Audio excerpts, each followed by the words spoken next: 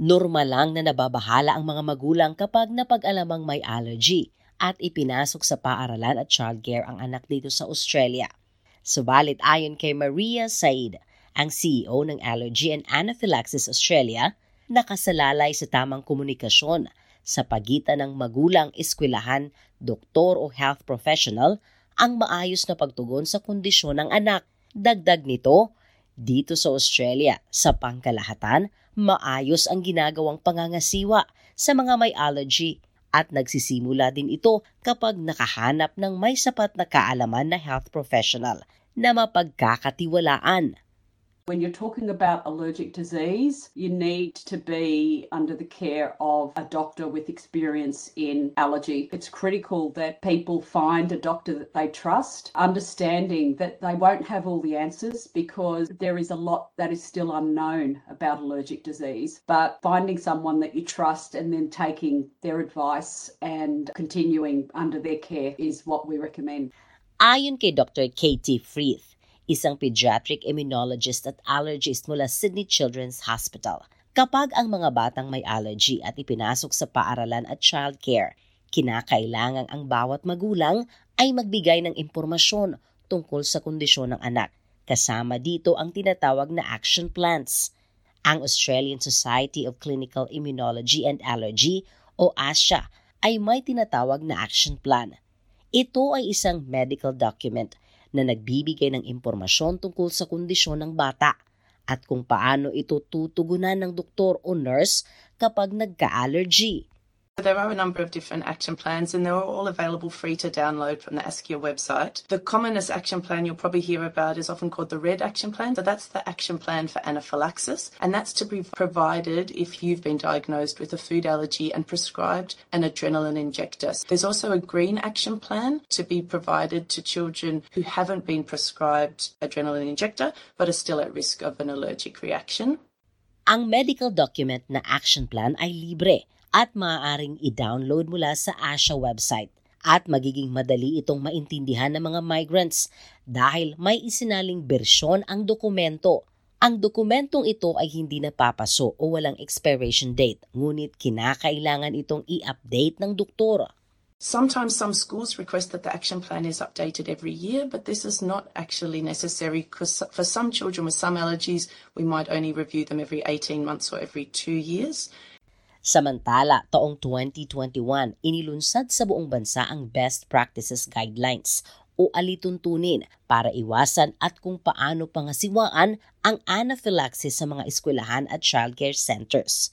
At ang kabuuang mensahe sa inilunsad na alituntunin ay ang kahalagahan na maging allergy aware kaysa umasa lamang sa ipinapatupad na pagbawal sa mga pagkaing nakaka-trigger ng allergy, lalo na sa mga bata, gaya ng nuts at itlog na maaring maglagay sa peligro ng kanilang buhay.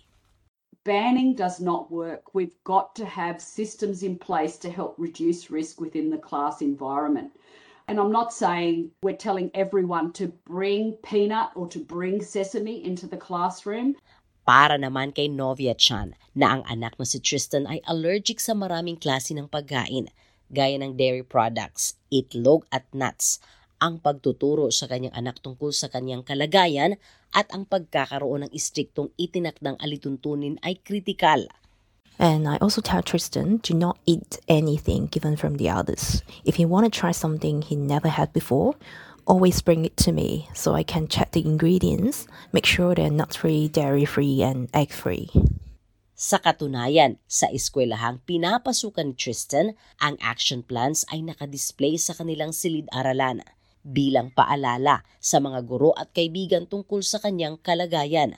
Nagbibigay daan din ito sa mga estudyante na matuto tungkol sa allergy at maging maingat sa kanilang mga dinadalang baon. Luckily, food sharing is prohibited at school and all students are told not to share their snacks or lunch with their peers. Pinakamahalaga rin para sa mga magulang at empleyado ng eskwelahan na magkaisa o work together, kasama ng lahat ng mga estudyante na maging bahagi para tulungang ingatan ang mga kaklase at kaibigan nilang estudyante na may allergy.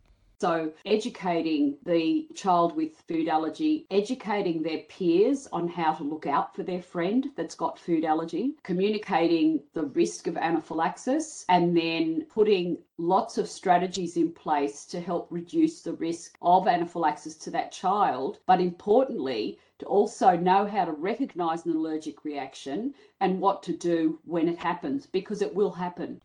Para naman sa mga magulang, kinakailangang magbigay ng gamot at ilatag na ang action plans para sa kanilang mga anak.